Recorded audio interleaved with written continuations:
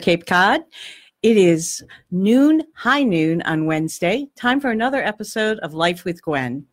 Love getting together with you guys every week. And this week, we're sort of continuing on some of the subjects brought up by Halloween by inviting in a name that some of you probably know. If you're interested in the paranormal, you may well have heard of my next guest. And Derek Bartlett, I'd like to invite to thank you for coming to the show, and also to learn a little bit about Capers, the Cape Islands. I should have written this down.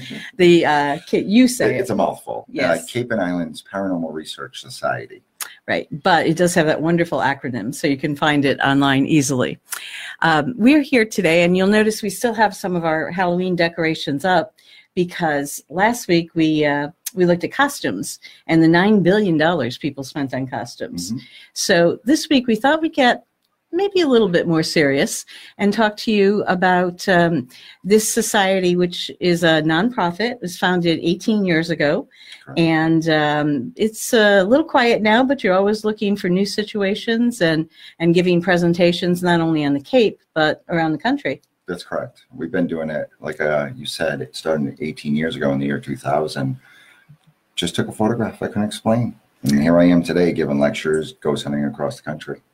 Tell me a little bit more about that photograph you couldn't explain. Let's start at the beginning. Okay. Well, it started in my childhood where, ghost stories and hearing about fantastical creatures and mystical beings.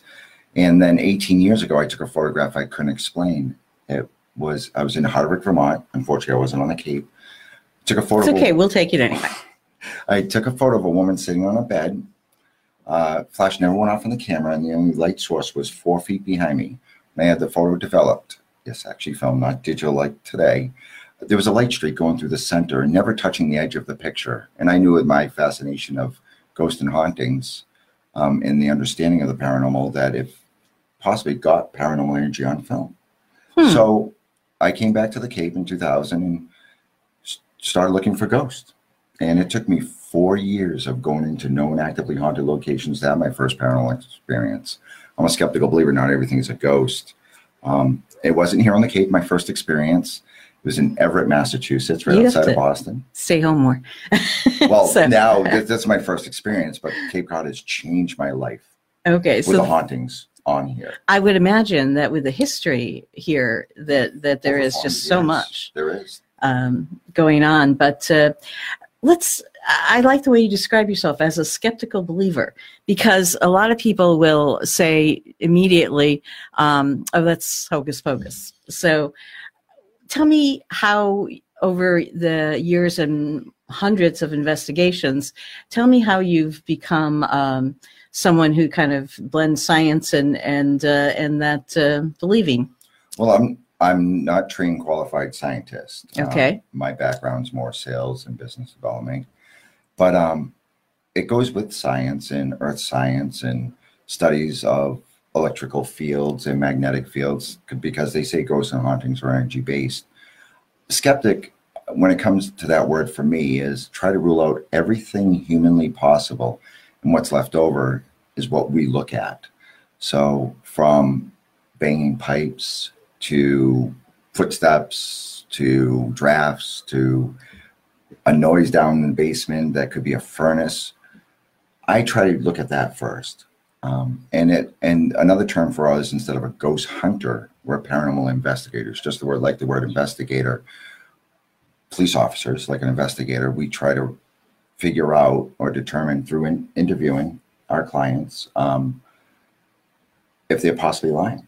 Or is there some way they're making this up? And what's left over that's what we investigate. So I have to be skeptical of almost everybody or some story. Now, it depends on the person as well, being skeptical. Mm-hmm. Because town officials or, someone from the fire department or somebody I just trust in general will tell me a story and I will believe them without a question. And especially if a location's haunted, where it's over the years with multiple stories from different people who don't know each other, they will tell me the stories, and it's collaboration. And I would imagine that, like we do when we're looking backgrounding someone, we look for consistencies, the same story, the same kinds of details. Yeah, exactly. We'll interview them over the phone first, give it a few days, sit with them in person, and then re-interview them with the same questions, see if their answers match. Is there an excitement level to their voices, or are they over boisterous with stories? And those are small keys that they could possibly be lying. So if you start with sort of taking a look at the history and the people that are telling you the story, tell me a little bit about, have you found that there's an emotional label that gets put on this kind of energy that can't be explained? The emotional side, like empathic people, those are people who can feel emotions. Mm-hmm. It's kind of funny. We as ghost hunters have really two forms of hauntings we deal with. The first one is called the residual haunting, which is energy imprinted in time, like a movie. Has no conscious thought, no soul to it. These are the ones that can be inanimate objects like unused train tracks, ghost trains seen going down the road, or even modern day one where no one has ever lived or died, a school gymnasium. You sit quietly in a school gym and you listen.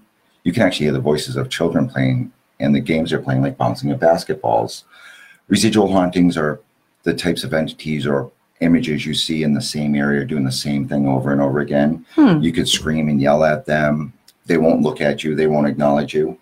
The second type of haunting we deal with is called an intelligent haunting. These are ones that were people at one time and passed away who are still sticking around. They interact with the homeowners. Could be heard walking, talking, moving items. These ones are not restricted to that one space. They have free flow about the whole entire building. If you had an addition onto your old home, they can freely go to that new addition. And if they like your energy so much, they can follow you from house to house.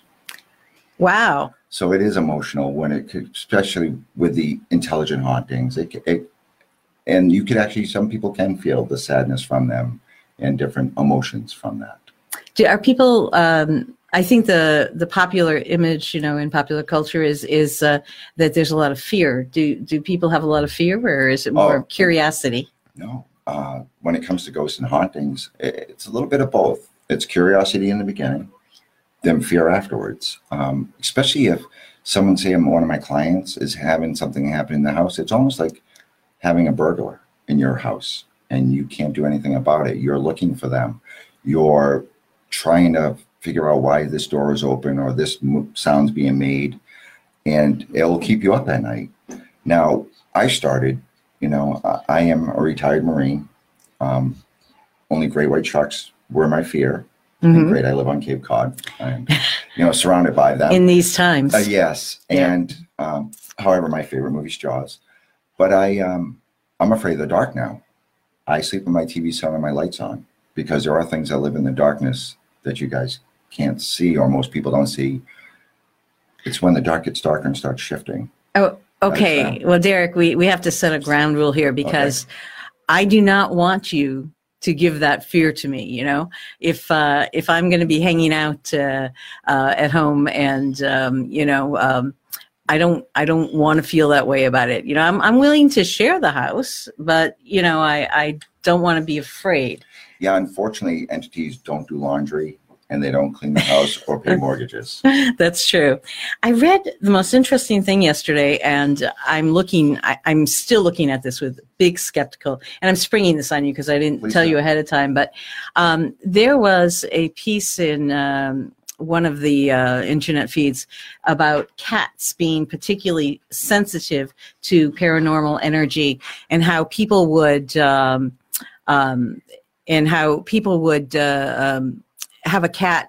How you have a dog maybe against burglars, but you have a cat against unexplained energy, and that they can help to keep a safe space. And it sounded a little far out to me, but have you run into this at all?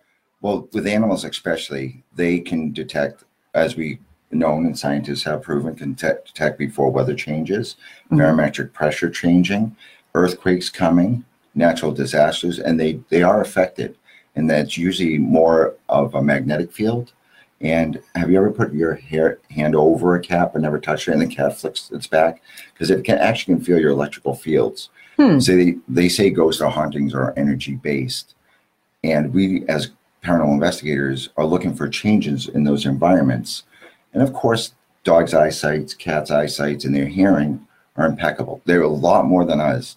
I mean, cats, it's funny, I get a lot of questions. My cat stares at the corner of the room and they're looking up at the corner.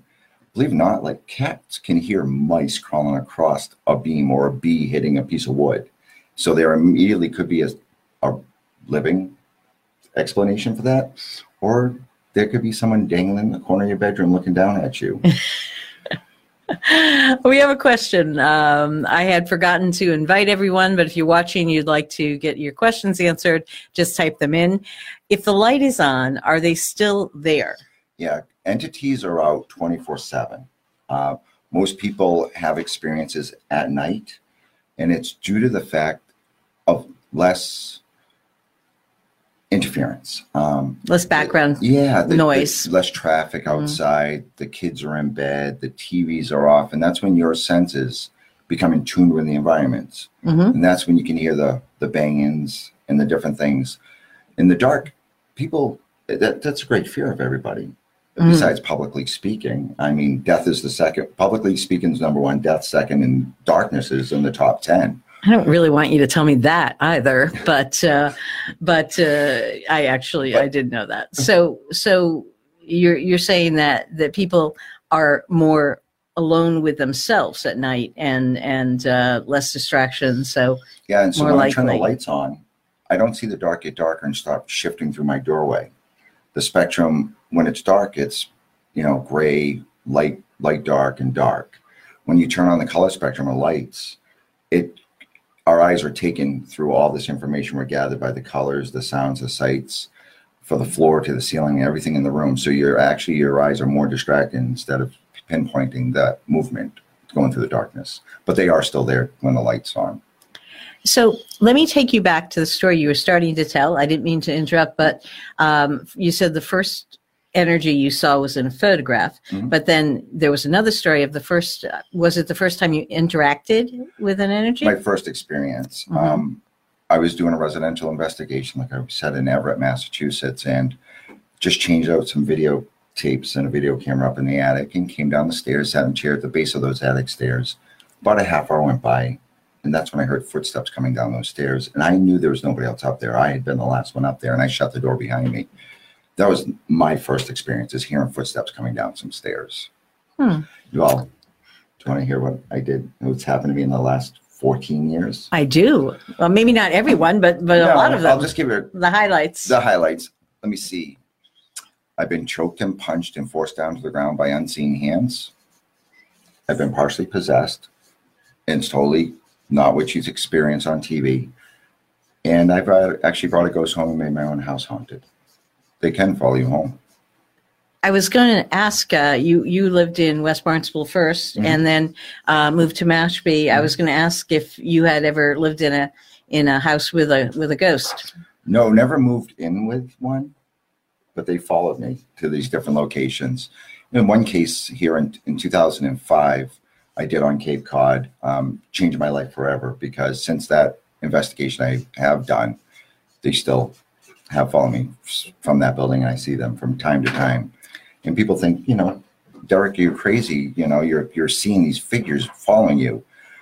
Unfortunately, Gwen, if you were sitting next to me, you'd see them as well.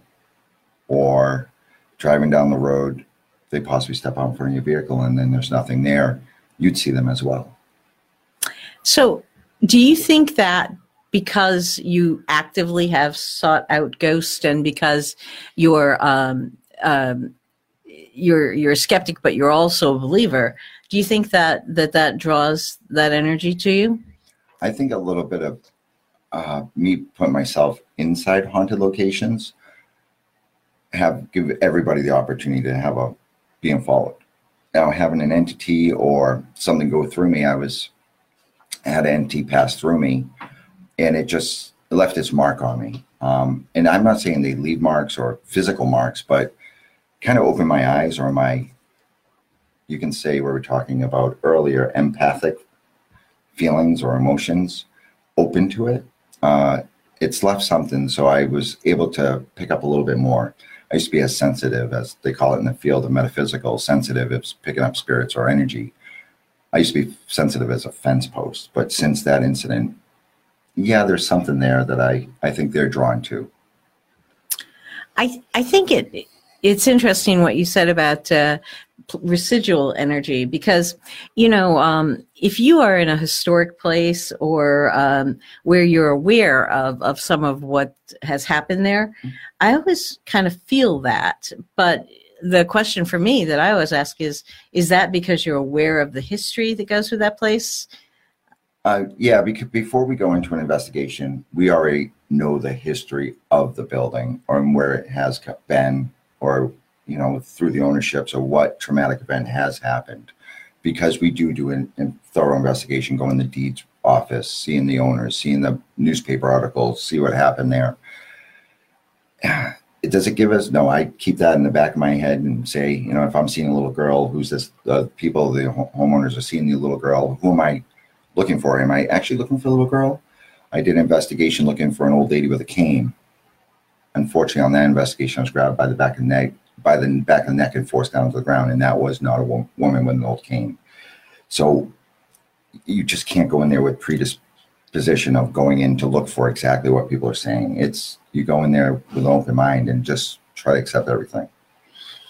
We have a question from John McGovern. He's asking, do you have any experience with the Orleans Inn? Just a little bit. There was a charter school that one of my team members had brought the kids down to the Orleans Inn to look around during Halloween, I believe, and they kind of stomped around, and I had heard the stories. I did work with a team early in my career in the 2000s and heard the stories of the opening doors and the woman that could be seen in through the windows and other things. Unfortunately, I did not get any evidence, and no one picked up anything that I worked with or my team member had brought the charter school kids with there as well. So they didn't get any evidence, but it's a great, great building.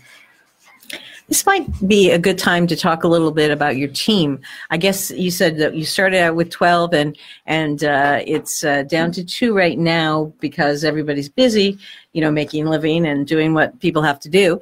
But when I look distracted, it's not a ghost. It's our producer with questions that she is writing down your questions and holding them up for me. Could be a ghost, but probably not with all the stuff going on. Let's talk a little bit about the different jobs that the team members have when you are working with a group of 4 or 5 people. So each individual, we have from researchers that don't like to go to scary buildings, that do the research for us. We have the field investigator, which either a technical person or a note taker. Again, we cover all our bases, just like a newspaper.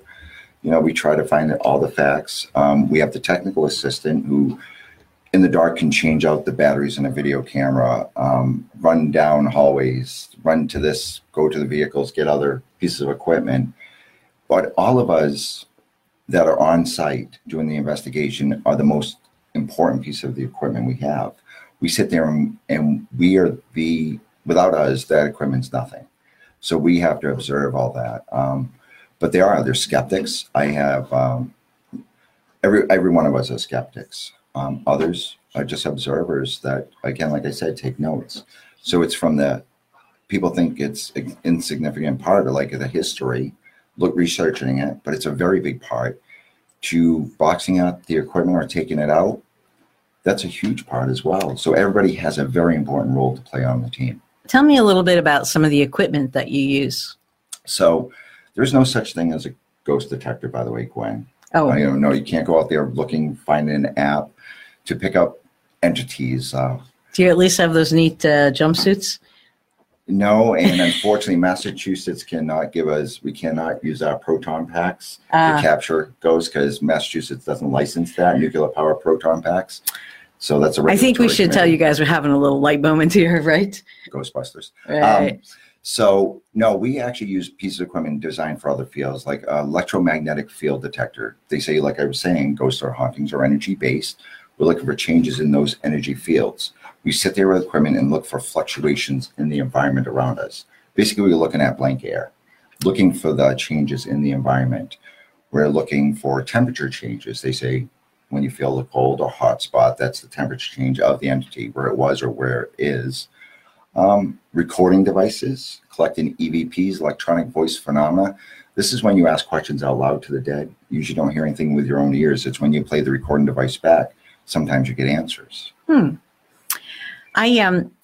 I guess it's mostly this season, but I've been working quite a bit with people surrounding, the costumes were kind of a light part of it, although certainly a financially lucrative one for the costume makers. But I also had a chance to interview a psychic medium recently, Rachel Perry, and she tells us that she's been sort of communicating with the dead since she was a kid, but just didn't realize it because she didn't, at that time she didn't understand, this sort of line between life and death.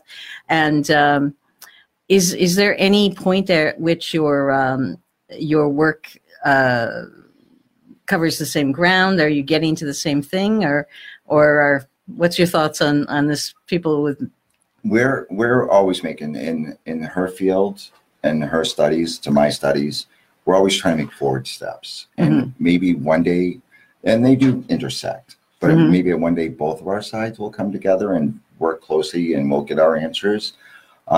When it comes to her understanding the studies, yeah, I believe it's out there. People have that ability. I've seen it in action. I've seen it in person. I've seen things moved by people, like psychokinetic energy.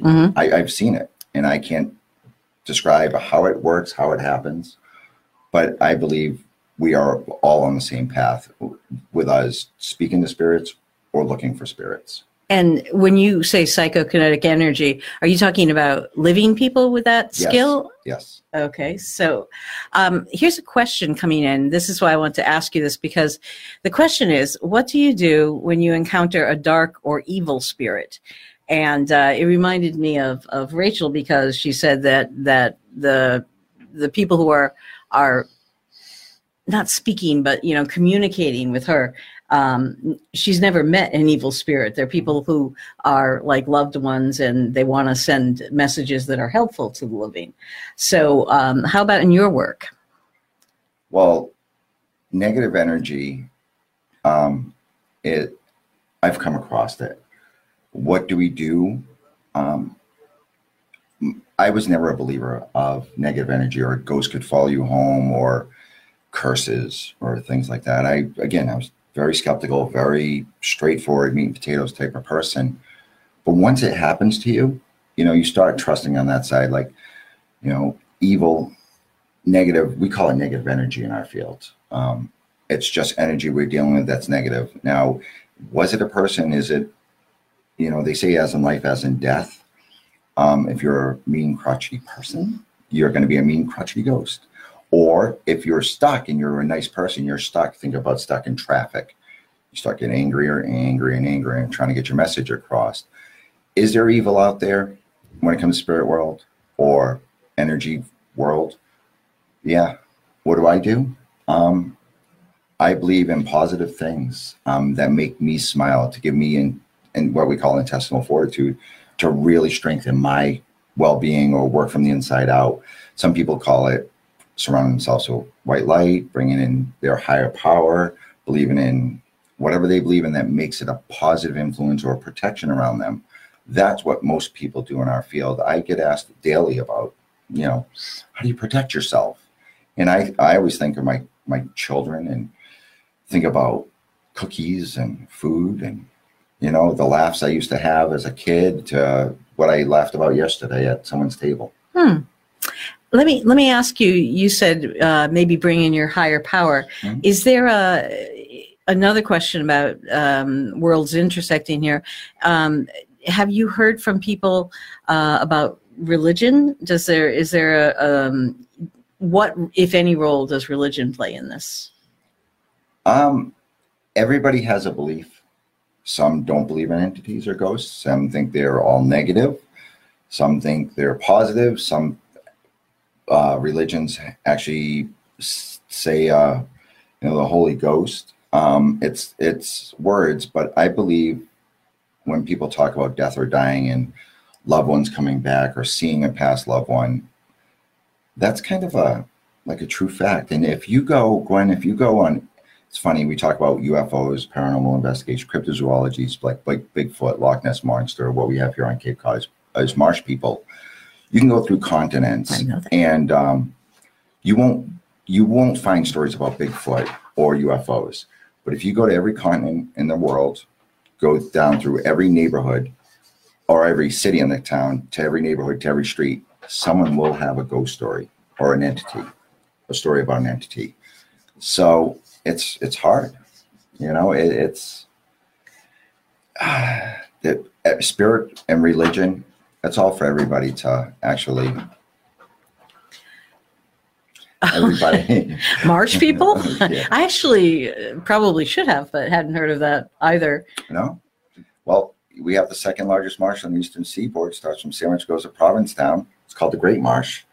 And since the 1800s, people report of 3-foot creatures coming out of the marsh, grabbing onto full-size horses and dragging them back in. Oh, people yes. Go missing. Good to hear this. Within the marsh. Never found again. People have witnessed on Old Kings Highway, which is Route 6A here on Cape Cod, things crossing the road in front of them. Either they report it's a bear or a animal, and of course, Gwen, we know since the infancy of Cape Cod, we've never had a black bear here until a few years ago. Right. We had that one swim across. Now we have a book about the bear. Yeah. Made it all the way down to Cape Cod, down to Provincetown for a summer vacation.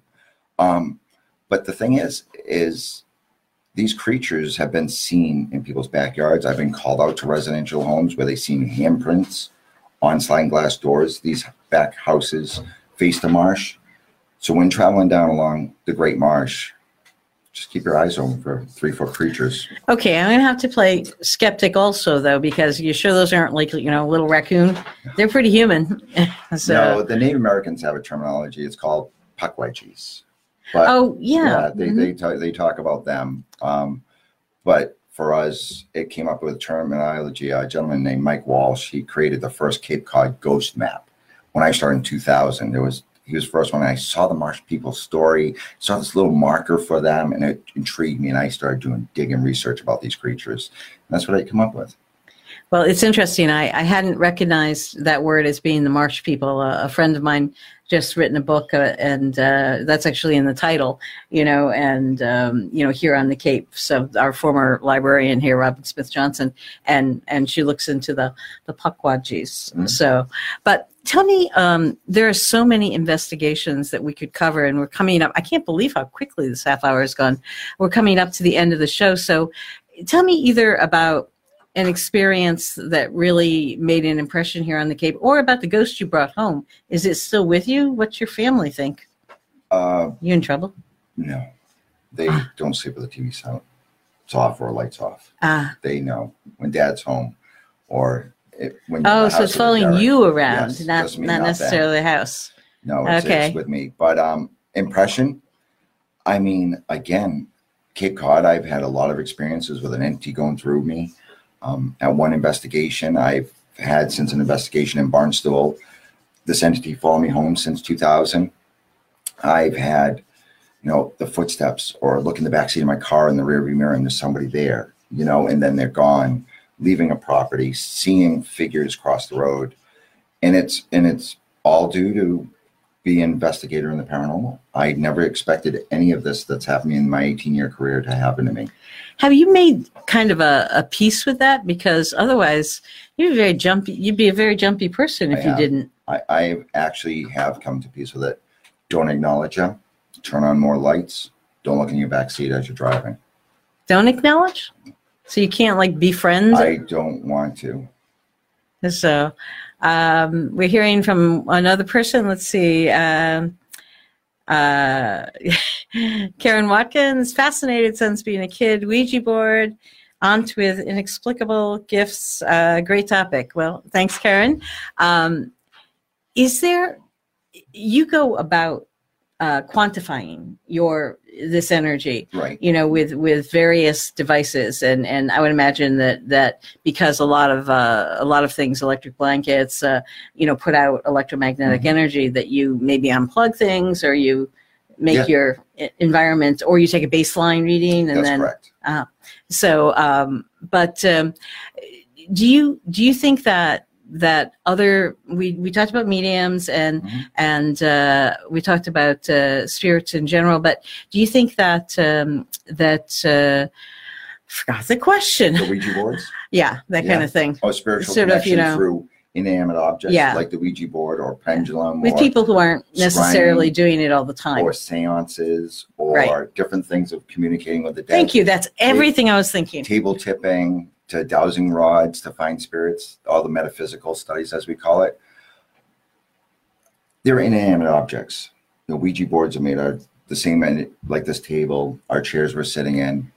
It's what you're trying to connect with through this talking board. The first question people usually do is, when they're communicating, is there anybody here who wants to talk to us?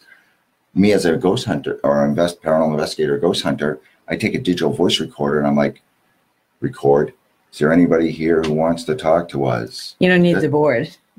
No, it's people actually bring in energy towards them. Sometimes it's wanted by past loved ones they're looking for. And sometimes there's stories about unwanted ones coming through boards that really weren't the past loved ones, but pretending to be. So when in metaphysical studies, as they call it, communicating with the dead through other options,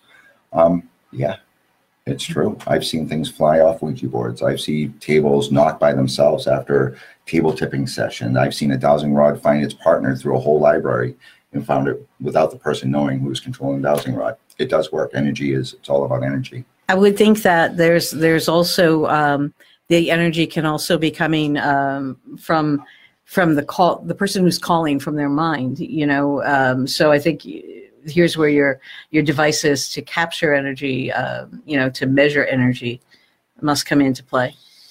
Yeah, it's hard. It's when, as an investigator, be put in the situation. Are we changing the environment we're in? Am I projecting what I'm going to see, or people? I've been in an investigation where there's been 6 of us in the same room, and we all saw the different things, from a foot to a mist to a energy ball going away to nothing. 6 of us saw something different in the room, but we knew something happened. So the person's perspective, I believe, actually changed it. I would think so. It here on the Cape, with the old houses that we go into, not necessarily looking for energy, but just in your mind, if you think about how many people have touched this banister before I have. That's right. And over how many years. Right. So it seems to me that would be a right place. And if you would like to learn more about Cape Cod hauntings, there are various companies, but you have one of them also, and you do tours. I do through Barnstable Village. It's Cape Cod Haunting Street Tour Company. We do the tours April through November, 7 o'clock every night, and I do bring you down through the historic village of Barnstable, right on Kings Highway, and I tell you the stories and the history. Especially, you can't have a good ghost story without some great history. So I do share the stories and what actually has happened to me in some of those buildings. Well, thank you so much for being with us today. Why don't you give us your website so people can learn more if they want to? It's CAIPRS.com. That's Cape and Islands Paranormal Research Society. It's the first letter of every word. And on Facebook, you can find us on Cape Cod's Haunting History Tour Company as well. Great. Well, I know that people I run into, there's been a lot of curiosity. So we come here and bring you someone who's been channeling this and doing investigations, and people can reach you through there. So Thanks so much for coming, Derek. Thanks, Gwen. Take care. Nice.